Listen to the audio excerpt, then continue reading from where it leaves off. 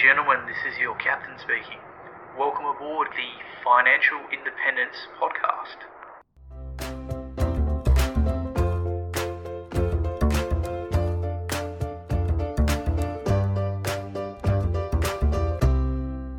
G'day, and welcome to another episode of Captain Fi, the Financial Independence Podcast, where I open the cockpit to some of the best and brightest in personal finance, as well as those who have reached or are on their way to financial independence. Before we get started, remember, nothing said here is financial advice, and you should always do your own independent research before making any financial choices. With that being said, I hope you enjoy the episode and learn something new.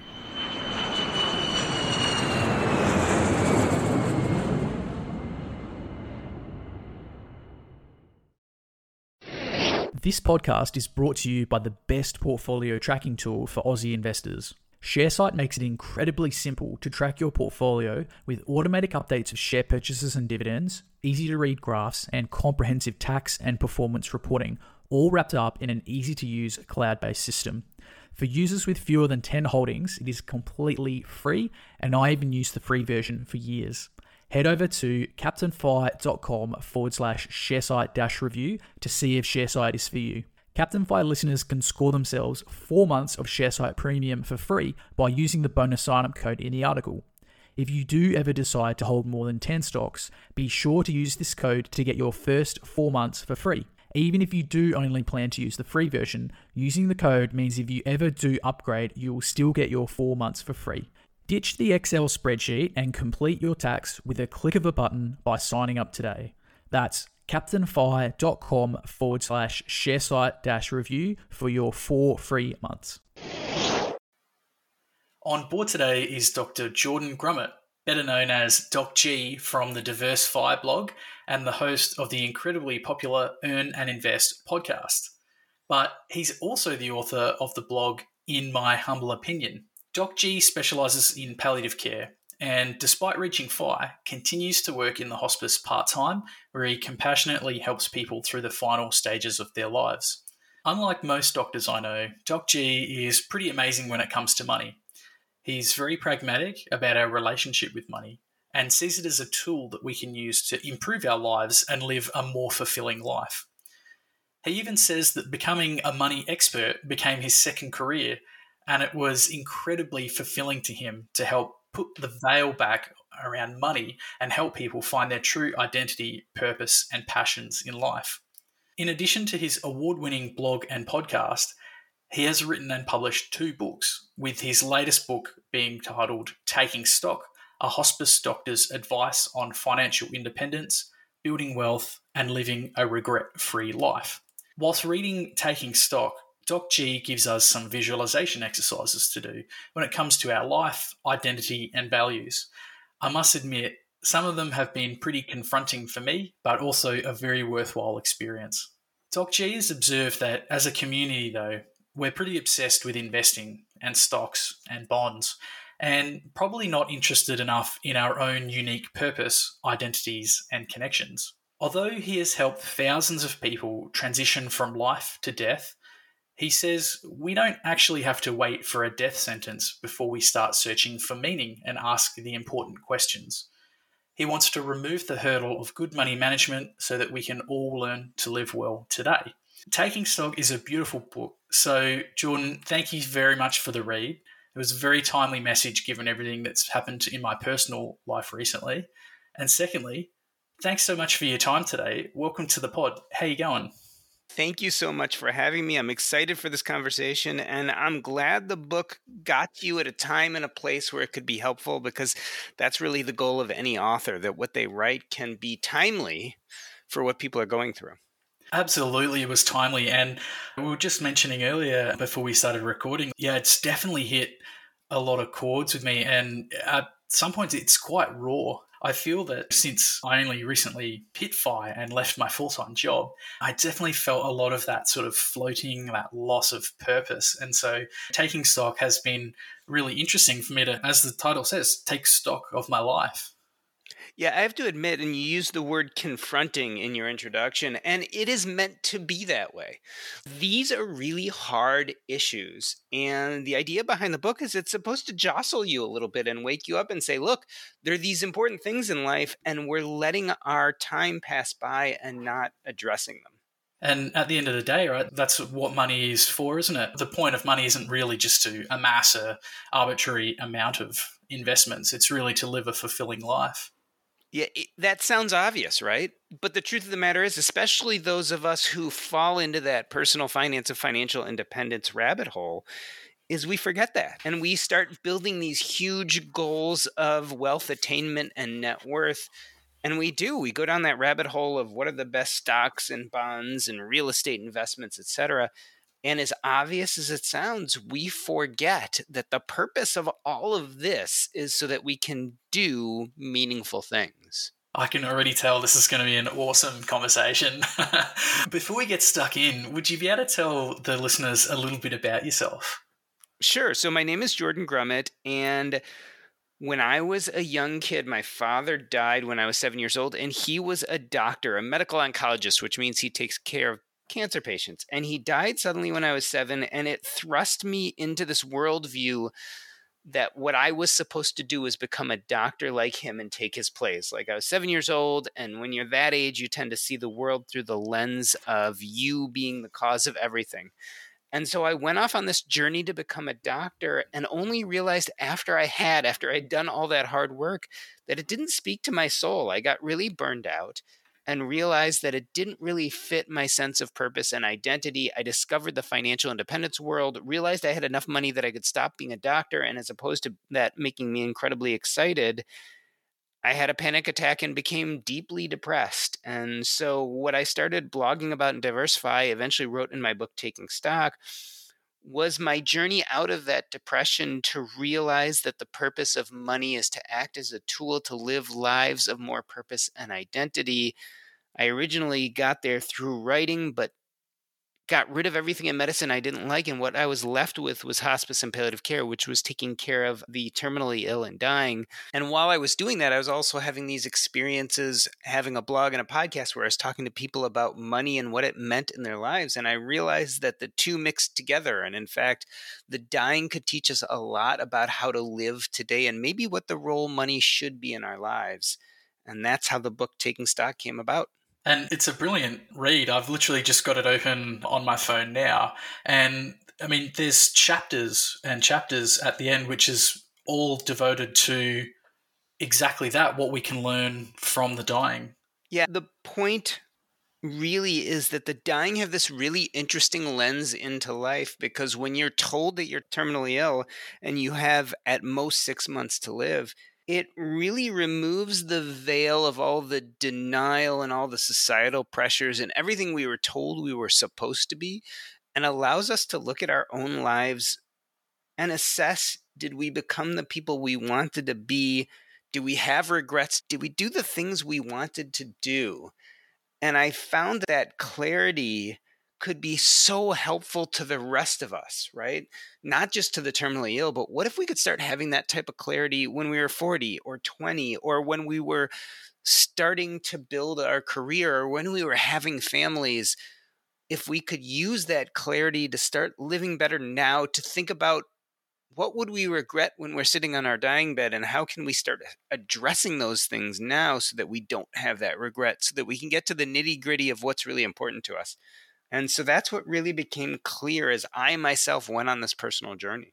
Yeah, so you talked a little bit about the inception of the FIRE movement after the sort of post GFC, where there was a lot of tech bros, sometimes they get called in the industry, who were a bit disillusioned about their careers and who had great amounts of wealth, income, and information available to them, and that were really just becoming disillusioned with their careers. And so, I mean, we've seen over time the FIRE movement, financial independence, retire early, has exploded. And there are a myriad of different interpretations and iterations of FIRE. And I think this is really well explained by Vicky Robin in the foreword to your book, Taking Stock.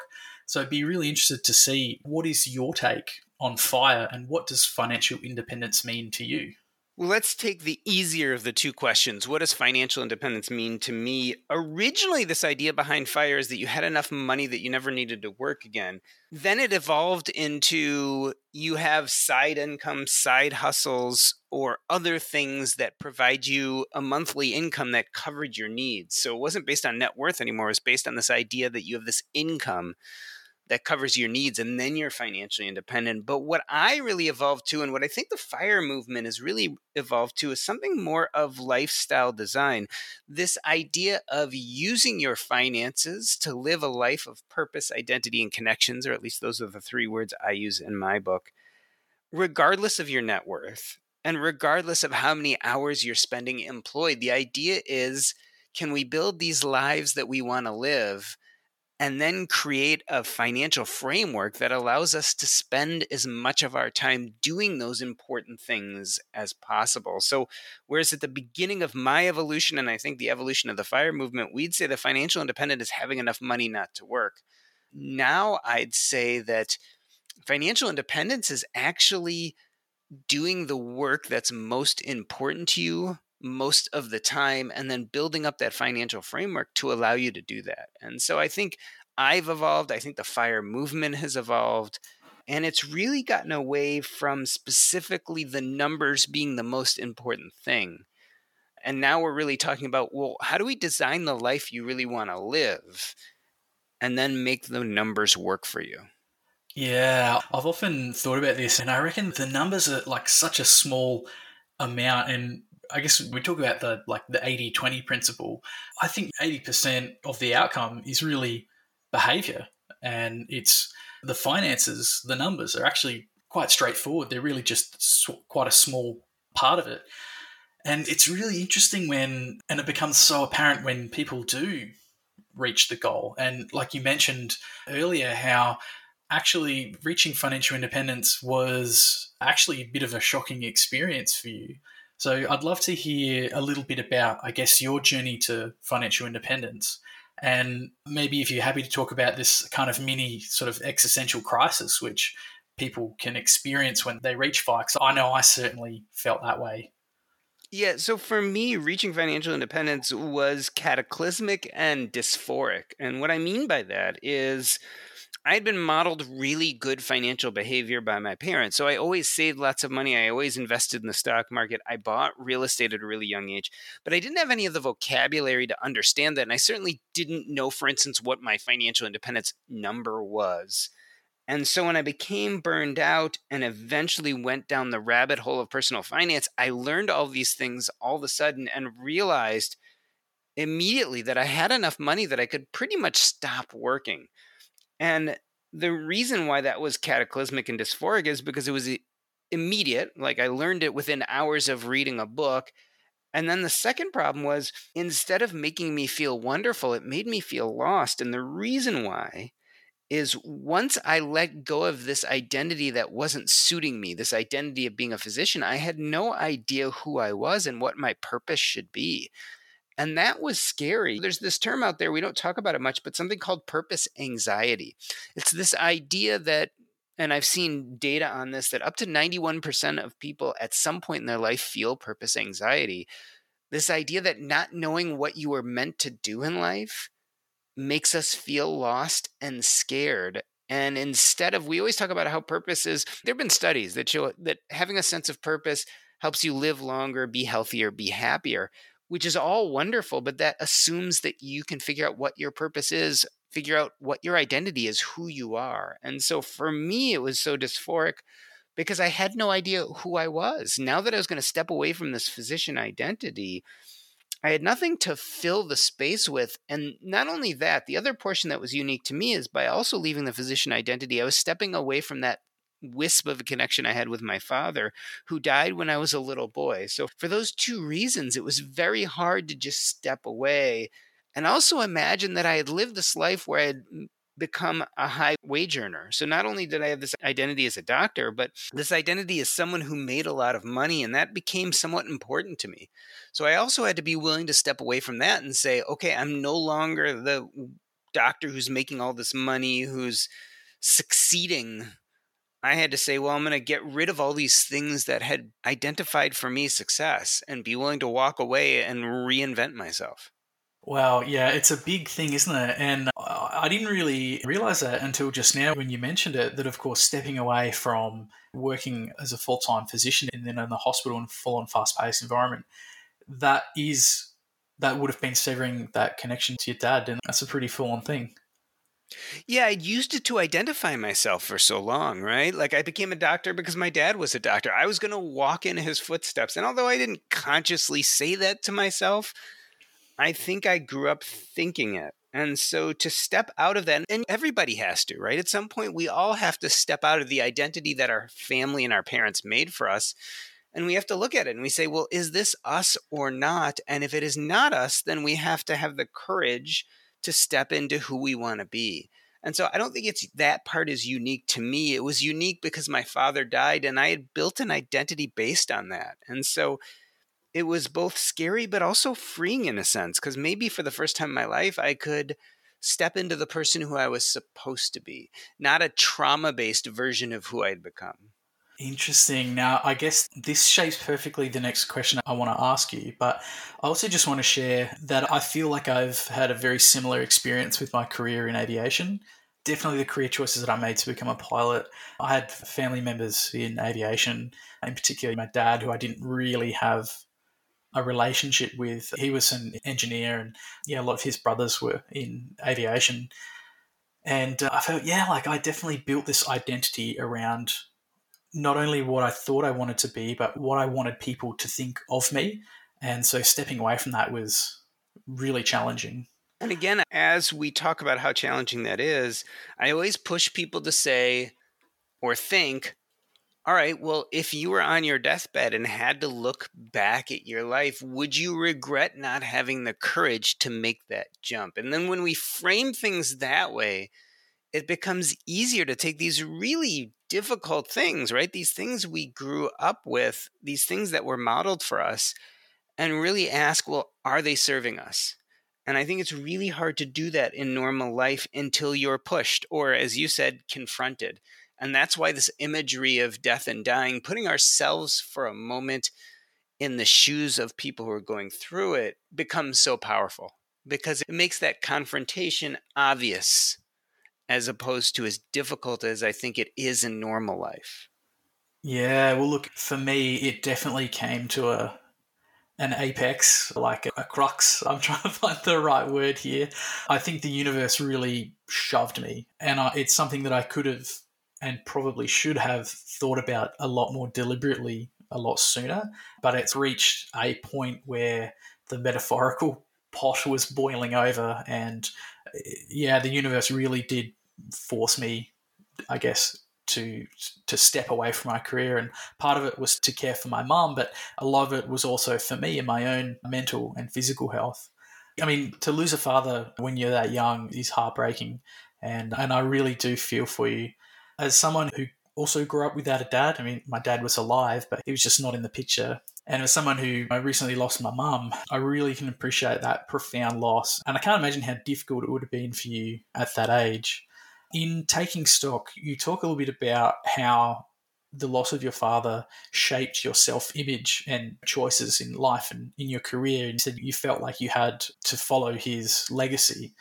Can you talk a bit about this experience, how this influenced your childhood, careers, I guess your self-image and perception of money? It definitely did. And the reason why is money just didn't matter to me. Now, granted, that also comes from a place of privilege where we always had enough money, right? My dad was a physician, made a reasonable amount.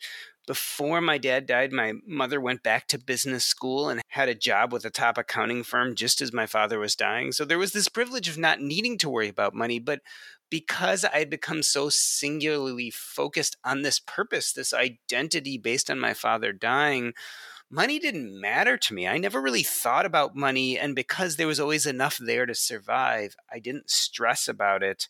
It really became very secondary. And therefore, even when I became a physician, my parents had modeled such great money behavior that I did lots of good things with money. Like I saved lots of money and I invested and I was really doing all the right things, but I was almost doing them mindlessly. Like, I didn't understand my finances. I didn't understand financial independence. I didn't understand even this concept that money could be used as a tool to reach our true and deeper goals. I was a little bit blinded by this singular focus on becoming a physician, which is quite necessary, right? In your younger years. I mean, I had to study hours on end. When my friends in college were going to the football game, I was in the library Saturday morning by myself studying. Like, I needed that singular focus to get where I wanted to go, which was to get through college, medical school, and residency. That clouded most of my thoughts. And certainly there was no identity that I had where either money mattered or I was savvy at managing my money to meet my goals. That was not even part of my perspective until that flip switched when I realized that I was so burned out that I better understand my money or I'm going to be trapped in this profession that's no longer serving me. Yeah, and look, I can totally relate to that feeling of burnout as well. And you talk about this in your book about, and I'm not using the right words here, but for want of a better term, people becoming annoyed and switching off in their careers versus maybe if they can make some changes and it can still be a useful purpose for them. And this is something that you've done. So you've gone from having some pretty extreme burnouts and some horrible nights. And I think you said in your book, like one time you're walking out of the hospital swearing, saying, I'm never going to bloody come back to this hospital. And then having some time to think and calm down and reflect. You're like, no, this is my passion. This is what I want to do. So even though you reached financial independence, we said you went through this a bit of turmoil and had to do some inner work on what that actually meant. You continued working part-time as a palliative care physician, and it was something that you needed for your purpose, identity, and connections. And you were able to make subtractions to turn this career as a doctor from something that was burning you out and something that was using up and wasn't sustainable, and you've turned it into sort of a work environment that really matched your internal desires.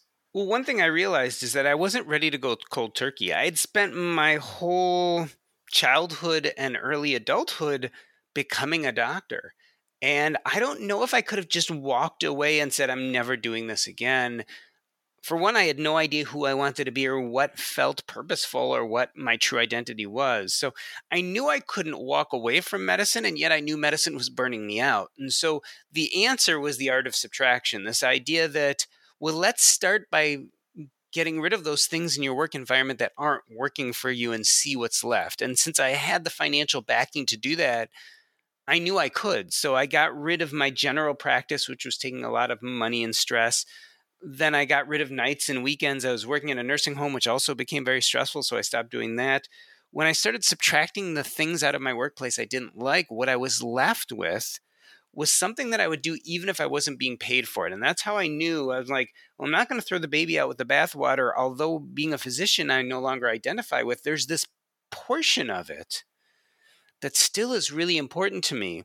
And so I got rid of or subtracted everything else. And what I was left with was a part-time 10 to 15 hour work week, no nights, no weekends, no call, no real stress, but I really enjoyed it. And so when I did this, I had the kernel of the beginning of a new identity, an identity in which being a hospice and palliative care physician was important, but it was a small portion. The benefit of subtraction is it opened up my emotional and physical energy to then start figuring out, well, what do I want to pursue with the rest of my week? So now I have 10 to 15 hours where I'm going to be busy doing something purposeful to me. So for once, I had really narrowed down my professional activities to things that just spoke to my soul. But now I've got this extra 30 or 40 hours a week. How am I going to build activities into that time that feel much more reaffirming than what I was doing? And that's how I developed my voice as a public speaker, as a writer, and as a podcaster. Because I had the joy of starting to fill that time, not with things that made money, not with things that society or anyone told me I had to do. I could actually start filling my time with activities that spoke to me. And you know what? When I really thought about it, I realized that there were always these activities that spoke to me. I just never felt I had the time or energy to pursue them. So I had been writing forever, but I was always fitting it into these little gaps when I wasn't busy at work. I'd be quickly writing a blog post at lunchtime or staying up after the kids went to sleep to plan a talk that I was going to give for the next conference, but only on my off time, because this is not what you did to make a living. So I gave myself the excuse not to pursue those much more deeply meaningful things. When I'm only working 10 to 15 hours a week, I no longer have that excuse. And so that's how I then started adding back in activities. But these new activities were much more self-affirming than those that I was doing as a physician that were no longer speaking to me. I love it. So because it's so hard to find out what we actually want to do, your technique is to start by subtracting the things that we don't like. Because, I mean, most people know what they don't like. And so a couple of big ones I heard you mention were shift work and being on call and like nights. Like those are three big ones that used to really get me as well. And then you're able to use the time to add back the things that really bring purpose and meaning for you. Yeah, and that's a process, right? This is not something you do overnight. And that's another reason I was really thankful that I didn't just walk away from medicine, but that I allowed myself some real time to think about, okay, is there still some value here? And if it is, what part really holds the most value for me? And then transition slowly into doing things that were just much more deeply meaningful. And for every person, what is deeply meaningful, what they decide to add in after they subtract it is going to be different. For some people, it's going to be big, audacious goals, improving the world or becoming politically active or those kind of things. But it can also be things that are selfish, hobbies, interests, things that bring you joy. Whatever that meaning and purpose aren't nearly as important as the fact that you're now paying homage to them, paying attention, and starting to work on those things that make life feel more livable. Yeah, and another of the concepts that you raise in your book, which I coincidentally really want to ask about in this next question, is that you don't necessarily have to reach this arbitrary goal of like financial independence to start doing that as well. You can really take, as with the story you give, you can take the middle brother journey and you can actually do a bit of both. Yeah, I mean, that's what's fantastic is when you start really figuring these things out, who am I and what's important to me, you realize that, yes, one pathway, which I call the pathway of the eldest brother, is to put those things off in order to get incredibly financially secure and then live a life where you spend most of your time doing those things. And that is one pathway, but that pathway doesn't work for everyone. It would have never worked for my dad, who died at the age of 40. So there are these other pathways in which we can start designing a life in which we bring those things in much earlier.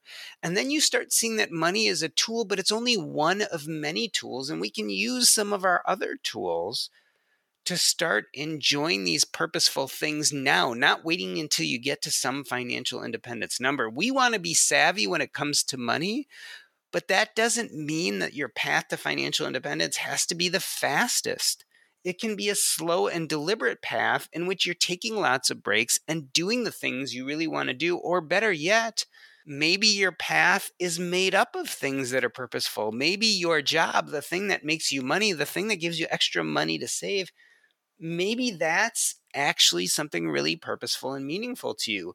There are lots of different paths. And I think we've in the past really focused on that one narrow path, which is the path of the eldest brother, which is grind it out, being unhappy till you get to where you want to go and living a perfect life afterwards, and realizing that's a really old school idea.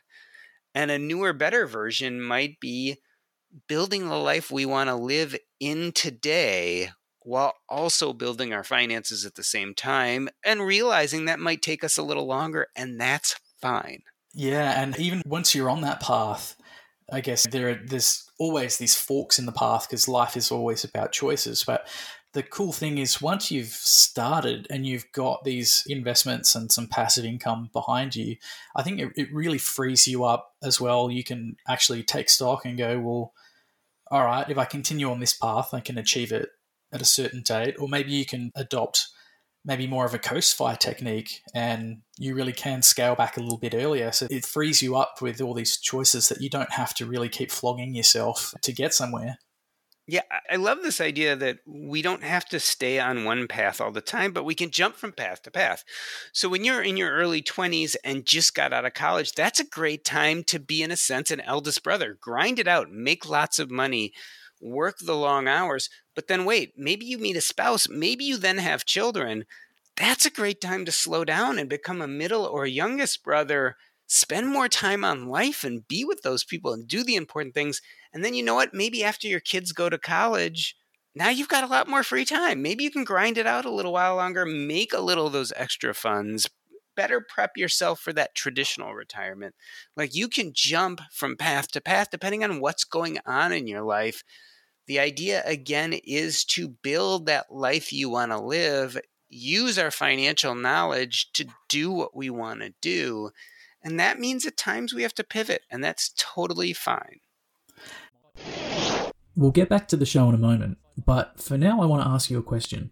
Do you have a side hustle? And if you do, is it scalable? My side hustle is building and running websites, a form of digital real estate. Now, it might sound tricky to make money online, but really, they're just small online businesses that have low overheads, high margins, and which you can easily scale by outsourcing. If you've ever read The 4-Hour Workweek by Tim Ferriss, then you're on the right track. What I love about websites is, just like my investments, they're working 24/7 to make me richer. And I can put as much or as little effort into running them as I like. I can pay a writer to produce a piece of evergreen content, which is then edited and posted by a virtual assistant, and then it can be viewed potentially millions of times and easily updated by my editors over the years to remain relevant. If you want to learn more about this lucrative side hustle and retraining for the digital workforce revolution, then check out my article about making money online and read my review of the eBusiness Institute and their online self-paced courses. The eBusiness Institute cover everything from total beginners right through to advanced web design and how to buy, renovate, run, and sell websites for profit. As a graduate of the eBusiness Institute, I can't thank Matt and Liz enough for the valuable web skills I've developed, and now I can enjoy growing my portfolio of websites for semi-passive income. CaptainFi listeners can register for free access to some of their resources by following the link in the eBusiness Institute review article on CaptainFi.com. So, what are you waiting for? Start learning how to build a portfolio of digital real estate and use websites to make money today. I'm quite glad that you did your pivot and went down to a part-time workload, which enabled you to write a couple of pretty amazing books, one of which you were kind enough to gift me a copy of, which was Taking Stock, a hospice doctor's advice on financial independence, building wealth, and living a regret-free life. I know we've talked a little bit about it and some of what's in the book already, but can you give us a bit of an overview about your latest book and what are the kind of things that readers could learn, I guess, especially around this concept of building identity, purpose, and connection that we've been talking about? Yeah, so there are really three big points in the book. The first is that instead of starting with our finances, we should actually put our finances aside for a moment and focus on purpose, identity, and connection. So the beginning of the book really talks about those things. There's a bunch of exercise that especially helps us get in touch with our sense of purpose. Once you have an inkling or you start understanding what feels like purpose, identity, and connections to you, then you get to step 2, which is building the financial framework around it. That's where we start talking about the path of the 3 brothers and the 3 different ways to build up wealth and how they speak to us differently as different people, but also at different times of our lives. And the last part of the book, we focus more on time, but really there's this idea that no matter how much you know your sense of purpose, no matter how well you've built your financial framework, there's still one essential question that all of us face, which is, do we spend money today like we only live once and time is precious and you might die early like my father, so you don't want to pass up the chances to live life? How do we balance that between YOLO and deferred gratification? One day we might retire, we might not have a lot of income. We need to defer gratification today, put a lot of money away, save and invest wisely so we have money for tomorrow. So the last part of the book really focuses on this idea of how we choose between YOLO and deferred gratification. And a lot of that has to do with asking ourselves one basic question: what scares us most? Are we afraid that we're going to die young and wealthy? or old and broke? And if you can ask yourself that question and decide what scares you most, you then can start looking at the YOLO deferred gratification continuum and decide how to spend today. And the reason why we have to ask ourselves that very difficult question is because no one knows when they're going to die. If we knew when we were going to die, we could plan out our financial future beautifully so that we died with zero, just like the Bill Perkins book says. But since we don't know when we're going to die, we need some type of proxy. And then asking yourself that question, what scares you most, acts as a proxy so we can decide how to spend today versus tomorrow. So that's kind of the 3 parts of the book. Defining your sense of purpose, identity, and connections, number 1.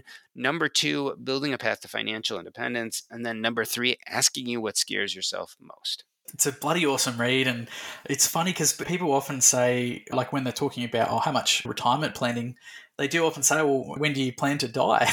Because if you know when you're going to die, you can reverse engineer how much money you need. But at its crux, it's really managing uncertainty. And I think having a read of Taking Stock is a great way for people to take first step in managing that uncertainty in their FI journey. And yeah, I mean, when you can kind of work out which brother do you need to be at which point in your life. So it's definitely given me time to pause and reflect. And I'm really glad that you gave me a copy. So thank you very much. Yeah, you're welcome. And like you were saying, we have no idea when we're going to die. And on some level, we only have so much control of how much money we're going to make and what's going to happen in the stock market and what our financial trajectory is going to truly be. But the one thing we do have control of is when are we going to start to live? And so I hope this book wakes people up and gets them to start living today, because that's something we can work on. Absolutely. So look, Doc, how did you get involved with blogging and also podcasting? Because you obviously run the amazing podcast DiverseFI. I actually only recently discovered your podcast, and I've got over like 400 something episodes that I can binge through. That's a pretty amazing achievement. How did you discover this as one of your passions in life?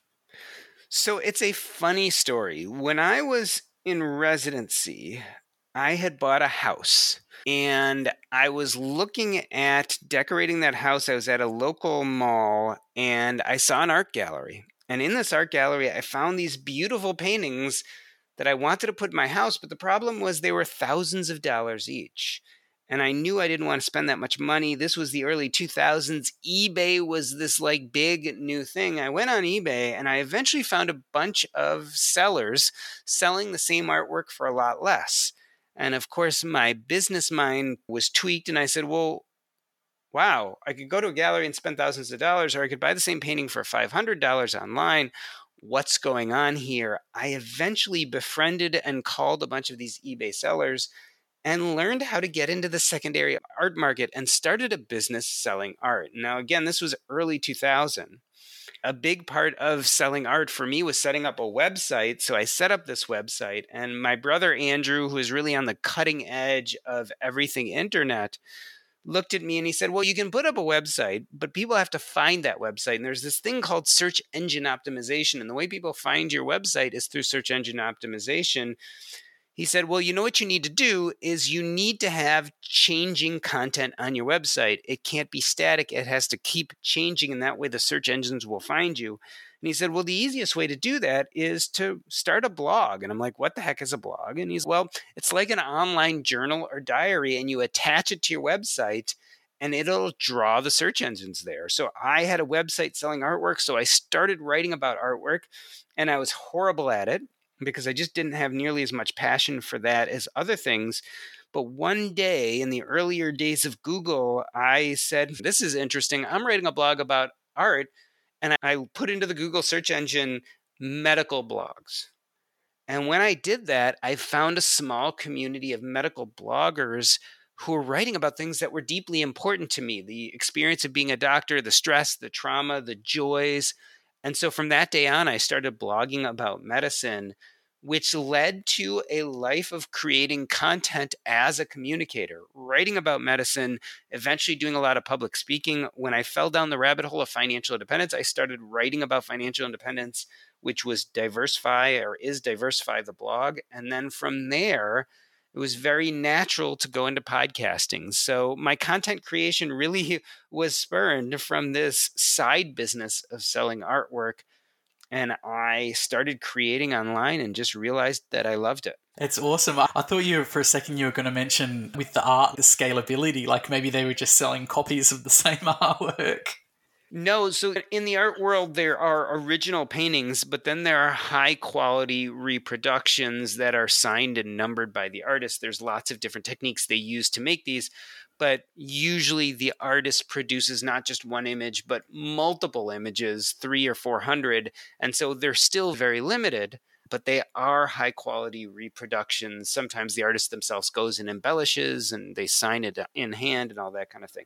And so I kind of learned my way into the secondary art market where I could find people selling this art for a lot less in bulk and would get a piece of that. Maybe I'd work with some of the big buyers who'd buy hundreds of thousands of dollars worth of secondary art market artwork, and they would allot 10 or 15 or 20 paintings for me, and then I'd get them at a super reduced cheap price, and then I could sell them out. So that was kind of how the secondary art market worked.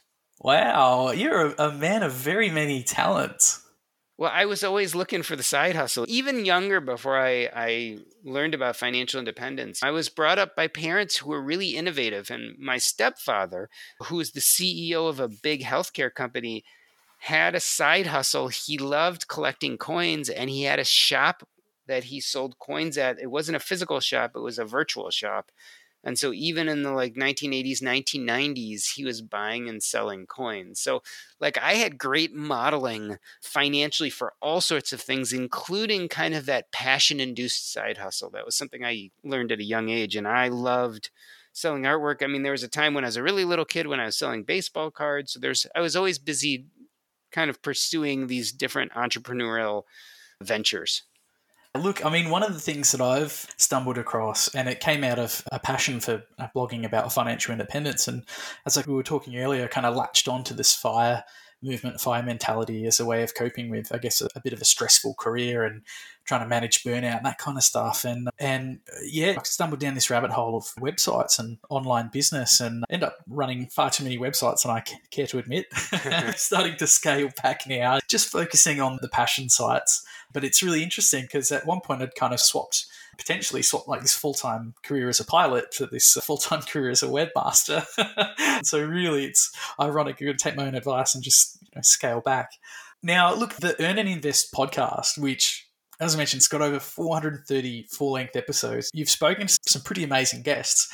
So what could you tell us about the Earn and Invest podcast and what can people learn from tuning in? So the Earn and Invest podcast is very much the 201 conversation about finances and life. So there's tons of people out there telling you how to invest, how to build up your retirement accounts, how to even start a business. And I find all that talk incredibly engaging, but there are people who do that better than I can. The idea behind Earn and Invest is we really want to get to that next level of why and how does this serve us and how does this help us build a better life. And so I speak to anyone and everyone, people who run businesses, content creators, authors, writers, other podcasters, and we're really searching and going down deep into the why and how these things serve us. The idea is once you start figuring out how to amass the wealth, what do we then do with that wealth to live a better life? Yeah, and as Vicky said, and it's just springing to my mind, she famously said that financial independence was only the beginning. And I don't think I really appreciated what that actually meant when I first read it, because for that elder brother, I was fixated on the climb. I was so goal-oriented.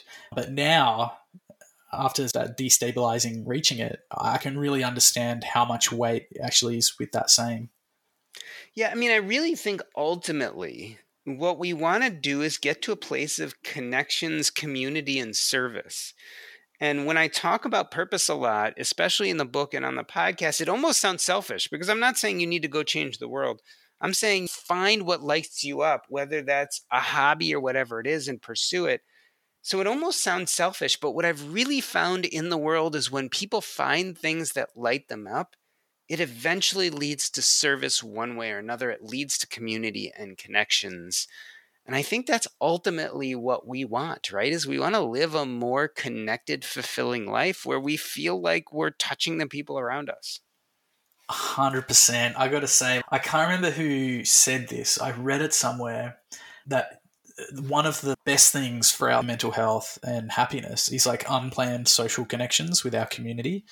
And that's been so true for me. I found by like inadvertently, I've come into the fire community and it's been such a welcoming, awesome, happy, collaborative space. And yeah, all these sort of like unplanned things happen. Oh, someone introduces you to someone, or there's a meetup, or someone wants to be interviewed, or someone wants to interview you. It's a lot of fun, really. And I think for a lot of people, the fire community provides like this awesome sense of community and connection, especially when we start going to the IRL meetups. It's a bit scary at first when you start going out and meeting people and the veil of anonymity is lifted, but it's actually a lot of fun and quite rewarding. Yeah. And for me, it took me so long to realize, why am I not making those connections? Because I wasn't making them as a physician. I wasn't connecting with people. I didn't have lots of physician friends. I didn't like to hang out in physician-oriented places like the doctor's lounge in the hospital.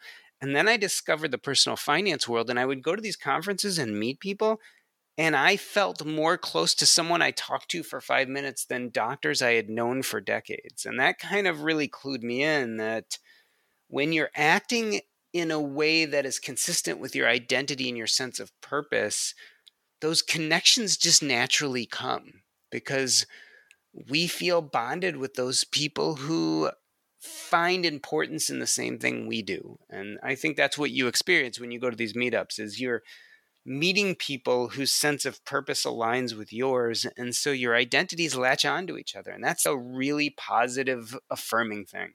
That's beautiful. Now, Doc, I usually like to ask guests about whether they had a FIRE number or a particular passive income that they were working towards. But I think in your case, I think I have a much better question. Would you be able to talk a little bit about the fallacy of enough and how, I guess, the money meld might cloud someone's judgment when it comes to setting FIRE goals when ultimately they just want to feel secure? So this is a trap we all fall into. When we think of money as a goal instead of a tool, it becomes a mirage. I call it the money mind meld. Our brain gets stuck on this idea that once we get to a certain net worth number, everything is going to be better. And it really shields us from working on the other important stuff. Who are we and what do we need to do in life? So we just focus on this money number. And the problem is, once you get there, which hopefully all of us will get there, we get to that net worth number we really want to get to, we realize that we're lost because it doesn't really solve any of life's problems except the problem of not having enough money. It doesn't tell you who you are or what life's about or what the rest of your life is going to look like. How are you going to negotiate the world in a purposeful way? And so when people tend to get to that net worth number, they do one of two things. They either find themselves upset because they reached a goal and they don't know what to do with it, so they just double the goal. Well, now I want my net worth to be 3 million instead of 1.5 million. And so then they just jump right back on the treadmill and start going towards that 3 million, even though they don't need that extra money. It's not going to make their life any better. But because they don't have any other goal, that's what they shoot for. That's one problem. The other problem is something called loss aversion. We get to this point where our fear of losing what we have is almost double our fear of never getting there in the first place. So it's very common for someone to reach that fine net worth number and then you get petrified. What if the stock market goes down? What if I have an unexpected expense and all of a sudden I fall below? And that causes a real amount of anxiety. So if money defines what enough is to you, you're never going to feel like you have enough. Enoughness ultimately has to do with living a life that's more consistent with who we want to be, and specifically filling our time with activities that feel purposeful and align with who we are. And so when you base enoughness on money, you generally find yourself wanting and unhappy in the end.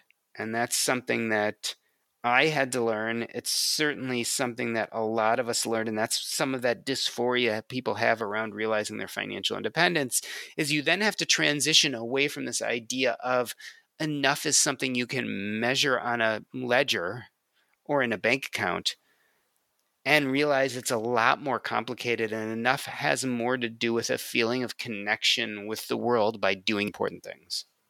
Very well said, Doc. I feel like everyone needs to listen to that. Everyone that's on the path to FIRE. Maybe you should be teaching this stuff in schools. Well, you try. The problem I find with young people and teaching about personal finance or any of this is it's really hard to be engaged when you're young. That's just not where your brain is. So my brain wasn't there in high school and even in college.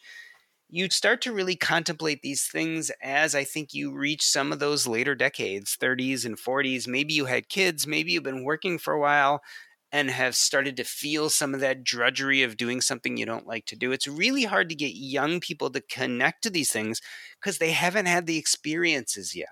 Yeah, it's like the catch-22. They haven't had the experience to trigger these conversations and learning these skills. But I guess the irony is that if they did, as you mentioned, in your 20s, it's a good time to be working really hard and investing really hard. You can potentially become financially independent in your early 30s or 40s, and it can have a profound impact on your life. Most definitely. Most definitely. Now, look, Doc, this wouldn't be the Financial Independence podcast if I didn't ask you a little bit about your finances. Are you okay if I ask a couple of questions about your investments? Sure. Okay, so first up, what do you invest in and why? So for me, I am definitely an index investor, broad-based indexes, total stock market indexes, some bonds. I've got a decent cash allotment. And then above and beyond that, some real estate investing and obviously the house I live in, etc. I don't do many alternatives, although for the fun of it, I've been thinking about going back to something I was passionate about as a kid, which is baseball cards, because I loved collecting baseball cards when I was a kid. So I've thought about maybe taking a percentage or two of my portfolio and putting it towards buying some investment grade baseball cards from the long distant past. But that's more of a passion project than it is a financial one. But yeah, I have a very vanilla portfolio, very straightforward, very low cost, very low maintenance. Efficient. Maybe that's just what the doctor ordered. Now, I've got some Pokemon cards sitting in the back of my cupboard, and I hope that one day they're going to be worth a lot of money, but I'm not sure. I'm too scared to crack open the box and actually find what's in there. Yeah, the problem with things like baseball cards is now there's so much of a stress on grading them, which means little cracks or creases or these things that as kids we never cared about all of a sudden greatly affect their value. So that's the only sad part for me, because to me as a kid, the joy was in the player and in the history and in the story. It wasn't so much what shape the exact card was in. But things have changed. I think they used to come around with me in my pocket, so exactly. That's for making money on collectibles. Unfortunately, that's a big no-no. Yeah. It's funny. I'm just having this memory, right? As a kid, I got in trouble and I wasn't allowed to have money because I used to do very irresponsible things with money. And so I got banned from money and I got banned from Pokemon cards. And it built this, I had this black market of Pokemon cards. And I used to use them as currency. And yeah, God, I haven't thought of this in so long. But yeah, we used to trade them at school. And what was it, like a Venus or something would be worth X amount of Mars bars. Or I mean, they really were like a currency even back then, which is hilarious.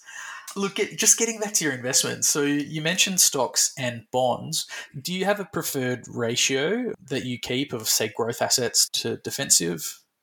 So I am very growth oriented at this time in my life for a few reasons. One is I have plenty of money and yet I still have income, right? So since I still have income and my wife actually has chosen to keep working as opposed to retire, she still has income. So we make more money than we spend. We don't have to draw down at all from our portfolio. So I'll continue to be fairly aggressive in my allocation until we get to that point where we need to start spending down. And I'll plan obviously some time in advance, but then I'll probably move much more to a bond holding and less to an equities holding. But right now we're about 90-10. So 90% growth equities like the total stock market index and 10% right now is a Vanguard bond fund. But that will change as I see income decreasing.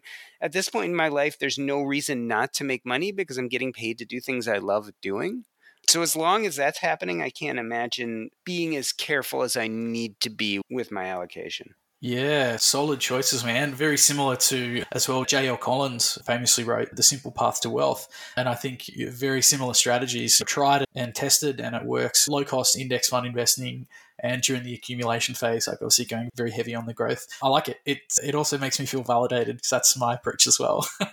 Good. I'm glad we all agree. And when you find yourself agreeing with J.L. Collins, generally you feel good about it. So. Oh, the Godfather. Yeah, it was awesome. It was great to be able to chat to him. I was very starstruck. So look, Doc, what do your current expenses look like? So you mentioned that you've always had really good financial behaviors modeled and you are still able to create income. So with that being said, what are you looking to spend a year? And actually, do you have a planned withdrawal rate for if you ever chose to stop working? So we are different, I think, than most FI or financial independence oriented people because we spend tons of money. I've always had great financial behavior modeled for me. In other words, I've always saved a lot of money, but we've always made a lot of money. So as opposed to giving you specific numbers, I would say that I am probably in the top 98% of spending for people in the financial independence community. We spend lots and lots of money every year. I don't like being careful with money. We don't spend a lot on big things, but don't pay much attention to spending on small things. And the reason why is we don't really have to. So I like not paying attention to money very much. And in fact, I pretty much almost never consider the cost of something when I buy it, or rarely, especially small things. When we get into bigger purchases, we do. But we've leveraged high incomes in order not to worry about such things. So we spend a lot of money. Safe withdrawal rate, right now my safe withdrawal rate is 0. And that's because, again, we make enough money to cover it. I assume at some point we will probably have to draw down. And when we do, I assume my safe withdrawal rate will be somewhere around 4% or a tiny bit less. I don't think we're going to have much of a problem because I suspect where we are right now that spending as much as we want to spend every year, we'll never get past 3%. We're just not going to spend that much money. And assuming the stock market goes up over the next 10 to 20 years, we'll probably be even better than that. So I don't worry about spending. And in fact, we spend, like I said, we spend more. We're thinking about doing a house remodel, which is going to be hundreds of thousands of dollars. So we spend. I don't worry too much about it. We've built a life in which we don't have to really measure our pennies nearly as careful as we used to. Yeah, that's brilliant. For me, definitely learning how to spend is I'm having to deliberately focus and put effort into spending freely. And there are a few things that I love that I can do now, which is, as you mentioned, I think in your book and on your blog, being able to go to a grocery store and not look at the price of the groceries that you're buying. That is wonderful. And that's something that I've previously personally stressed about quite a lot. And I've always tried to find the cheapest per unit of whatever it was that I was buying. So now it's awesome. And even I love shopping at Aldi because I'm naturally a frugal person. I think, why pay more when you don't have to? But we live closer to some specialty shops and it's awesome to just walk down the road and grab something and not have to hold off and wait for our weekly shop. So it's awesome that you guys have built a life like that. And also note that you've mentioned you rarely pay full price for things because you're quite a savvy shopper as well. Yeah, I think we built good habits in. And so we don't stress about what we spend our money on, but also I think we naturally buy things at good prices and we naturally think very seriously about whether we need something before we buy it. So, for instance, we have enough money to buy mostly what we want, but my wife loves to shop at secondary and thrift shops. She loves to get used clothes, those kind of things. You can find some great deals. And in fact, she enjoys getting a good deal, makes it part of the fun of buying the thing. So I think we've built some good habits in, which allow us not then to even stress about which grocery store we go to, or if we decide to eat out an extra night a week or whatever that thing that costs us a little extra money is. If you have great habits to start with, there's a lot of room to also splurge, which is really nice. Yeah, that's brilliant. So, I mean, the way you talk about it feels like it's come a bit natural to you guys, but is there any work that you've had to do, I guess, with your mindset to deliberately become that way, or has it just been more of a natural thing for you? I think it's mostly been natural. I think actually the hard thing for me is big purchases. So whereas I don't even think twice about $50 here, $100 here, if you're talking about buying a $30,000 or $40,000 car or buying $1 million house, the big purchases are the harder things for me. That's where I struggle. And sometimes I'll look at our finances and go, oh, we want this thing and we totally can afford it. But because it's a bigger purchase, it feels naturally very uncomfortable. So that's, I think, something that's always going to be there. The big purchases are hard. The little purchases, I don't think twice about it. Yeah, awesome. So I guess that's a good segue to housing. So are you team pay off the mortgage, team keep the mortgage, or team Rentvester, and why? So we own a house, although me personally, I love this idea of having as little responsibility as possible. So I'd love not to own a house or have a condo or something really small, but I don't think that's going to happen with our lifestyle. We still have a mortgage. We could have paid it off a long time ago, partially because of tax benefits, partially because the interest rate is so low, and partially just because of laziness. We never bothered to pay it off, and it doesn't really affect our lives very much. And so we don't think about it. So I haven't paid it off. There's just never been a reason to, per se. I think you have to do whatever feels good for you, right? So the numbers would tell you if you have a low interest rate mortgage that you shouldn't pay it off quickly, and that you can still in the US benefit from some tax issues. But you have to measure that versus emotionally. Some people just feel happier when they don't have that debt. And so I think either is fine. I think the step that we all need to make is being thoughtful about these things to then start working towards a better financial future. You can get there either way, paying off the mortgage quickly or not. The mistake people make, the real big mistake, is not thinking about it at all. That's a good one. So, Doc, I usually ask people what early retirement might look for them, but it sounds like you've already got it sussed. You've taken stock and you've designed a life that you love. So I guess I'll ask, what does the future hold for you? So at this point in time, I plan, hopefully, to keep on doing the podcast as long as it speaks to me and is a pleasure. I'm working, hopefully, on starting on a new book. And then we'll see. I've got a child who's about to go off to college and then another one in high school. So I would expect that at some point, we live in Chicago, which has really cold winters. So I'd expect at some point that we'll probably spend our winters somewhere else, a little more tropical. But I think I'm going to keep creating, and I'll probably keep doing hospice work as long as I can, right? So I work for a company, I'm a consultant. So the problem with anything in medicine is we've all become pretty much pawns in the corporate shill game, right? Because most of medicine has become corporate. So I will work as long as I can until some rule or some ethical thing or some payment issue makes it untenable. But I'm hoping to continue keeping my toe dipped in medicine for as long as I can, and then doing these passion projects, these things that just speak to my soul. Well, I wish you all the best, man. I'm looking forward to listening to your future episodes, and I already can't wait. If it's anything like taking stock, I'm really looking forward to book number 3. Well, thank you very much. And yeah, I love this idea that I could spend the next decade or so writing books. I'd love to do that. So I guess speaking of books, one of the best things that we can do on our sort of self-education journey is to look at what clever and successful people are doing so we can emulate them. And I think it's especially true when it comes to self-education. So with that in mind, do you have any favorite resources that you've had, like books, blogs, or podcasts that you found particularly useful? So this is always a hard question for me because I have tons of them and all these people are my good friends, right? So how do you not mention your good friends? So I'll say that there's some great books out there that I think are timeless, like J.L. Collins' book, The Simple Path to Wealth, like Grant Sabatier's book, Financial Freedom. But I'll tell you, the book that I've been most impressed with recently is I just interviewed Nick Majuli, who wrote a book called Just Keep Buying.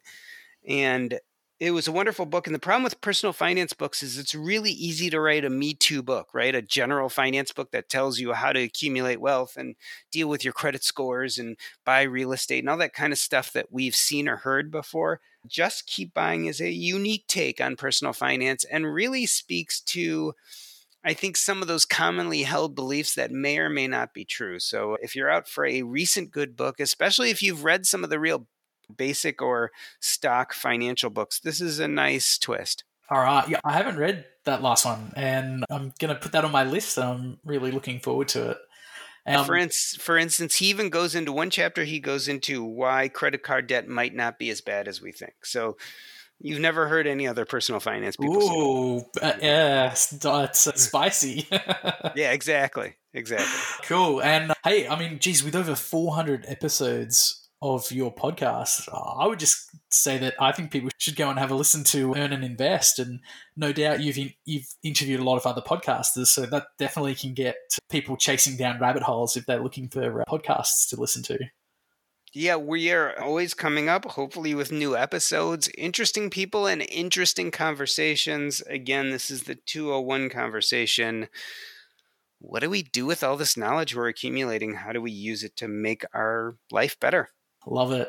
So look, if you didn't like the previous question, you're going to hate this one, Doc. Everyone hates the last question, right? If we could distill, I guess, your financial message into 3 sound bites or 3 pieces of advice that you could give for someone pursuing financial independence, what would you say to them? 3 sound bites. Put purpose before money. 2, build a financial framework. And then 3, use money as a tool to live your goals. Love it. Purpose before money, build a financial framework, and use money as a tool. Brilliant. Doc, thanks so much for coming on today. Before we finish up, is there anything else you'd like to mention today that we might have missed? And where can listeners find out more about you or contact you? No, I don't think we missed anything. I think this was a wonderful conversation. The best way to learn about me and all the content I put out there is to go to jordangrumet.com. That's JORDANGRUMET.com. That will connect you not only to the book Taking Stock, which if you were stimulated by this conversation, maybe you'll pick it up, as well as the other ways in which I create content. There are really 3 of them. The first is a medical blog called In My Humble Opinion. I don't write there anymore, but there are literally years of blog posts there. The second is a financial blog called DiverseFI.com. And last but not least, the Earn and Invest podcast. You can find that all at jordangrumet.com. Awesome. I'll put the links in the show notes. So if anyone's listening today and they want to see Jordan's blog and listen to the podcast Earn and Invest, just head on to the website. In the show notes, just above the transcript, there'll be links to all of Jordan's websites. And are you on social media? Do you have Facebook and that kind of stuff? I am. So Twitter is at Earn and Invest. No D though. EARNANINVEST, because Earn and Invest was taken. Same with Instagram at Earn and Invest. And then on Facebook, because I couldn't go by my moniker, which is Doc G, and at the time I was anonymous, they made me pick a name, so I picked Doc Green. But there's the Earn and Invest Facebook group is there too, as well as I'm at Doc Green. Okay, and it's funny, I've been through the similar things trying to set up social media for my blog as well, mate. Yeah, I'll put the links on there, so definitely jump on the site, check it out. Jordan, mate, it's been an absolute pleasure. Thank you so much for your time. Really appreciate everything that you've done, especially in your professional career and in your second career becoming a financial expert. Mate, you've already given back so much to the community, and I've really enjoyed the stuff that you're producing. So really deep felt thank you very much from the bottom of my heart, mate. It's my pleasure. Thank you for the great conversation. I look forward to keeping tabs and having to listen to new episodes as they come out. And yeah, looking forward to this 3rd book. Can you give us a teaser? What's it going to be on? So there are 2 book ideas I'm really working on right now. One is completely off topic, which is our healthcare system, what's gone wrong with it, and how do we fix it. The one that may be more likely to be written will be a follow-up on Taking Stock, which really focuses on purpose and how we get purpose wrong and why it causes purpose anxiety, as opposed to why it's helping us live a better life. And last but not least, why getting purpose right can leave a legacy that lasts well after we die. Wow. Yeah, I'm looking forward to reading them. I think they sound like they could be pretty powerful topics. That's my hope. Yeah, awesome, dude. Well, once again, thanks very much for your time. I really appreciate it, and I hope you have a wonderful day, mate. Thank you, and thank you for having me.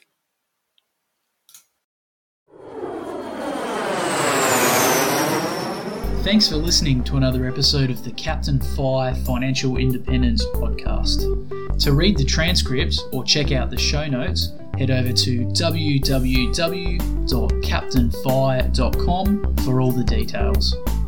If you have a question for the captain, make sure to get in touch. You might even make it on the airwaves. You can reach me online through the Captain FI contact form or get in touch through the socials. I'm active on Facebook and Instagram, as well as a number of online finance and investing forums. And finally, remember, The information presented on the show and the links provided are for general information purposes only. They should not be taken as constituting professional financial advice. You should always do your own research when making any financial decisions and make sure it's appropriate for your personal circumstance.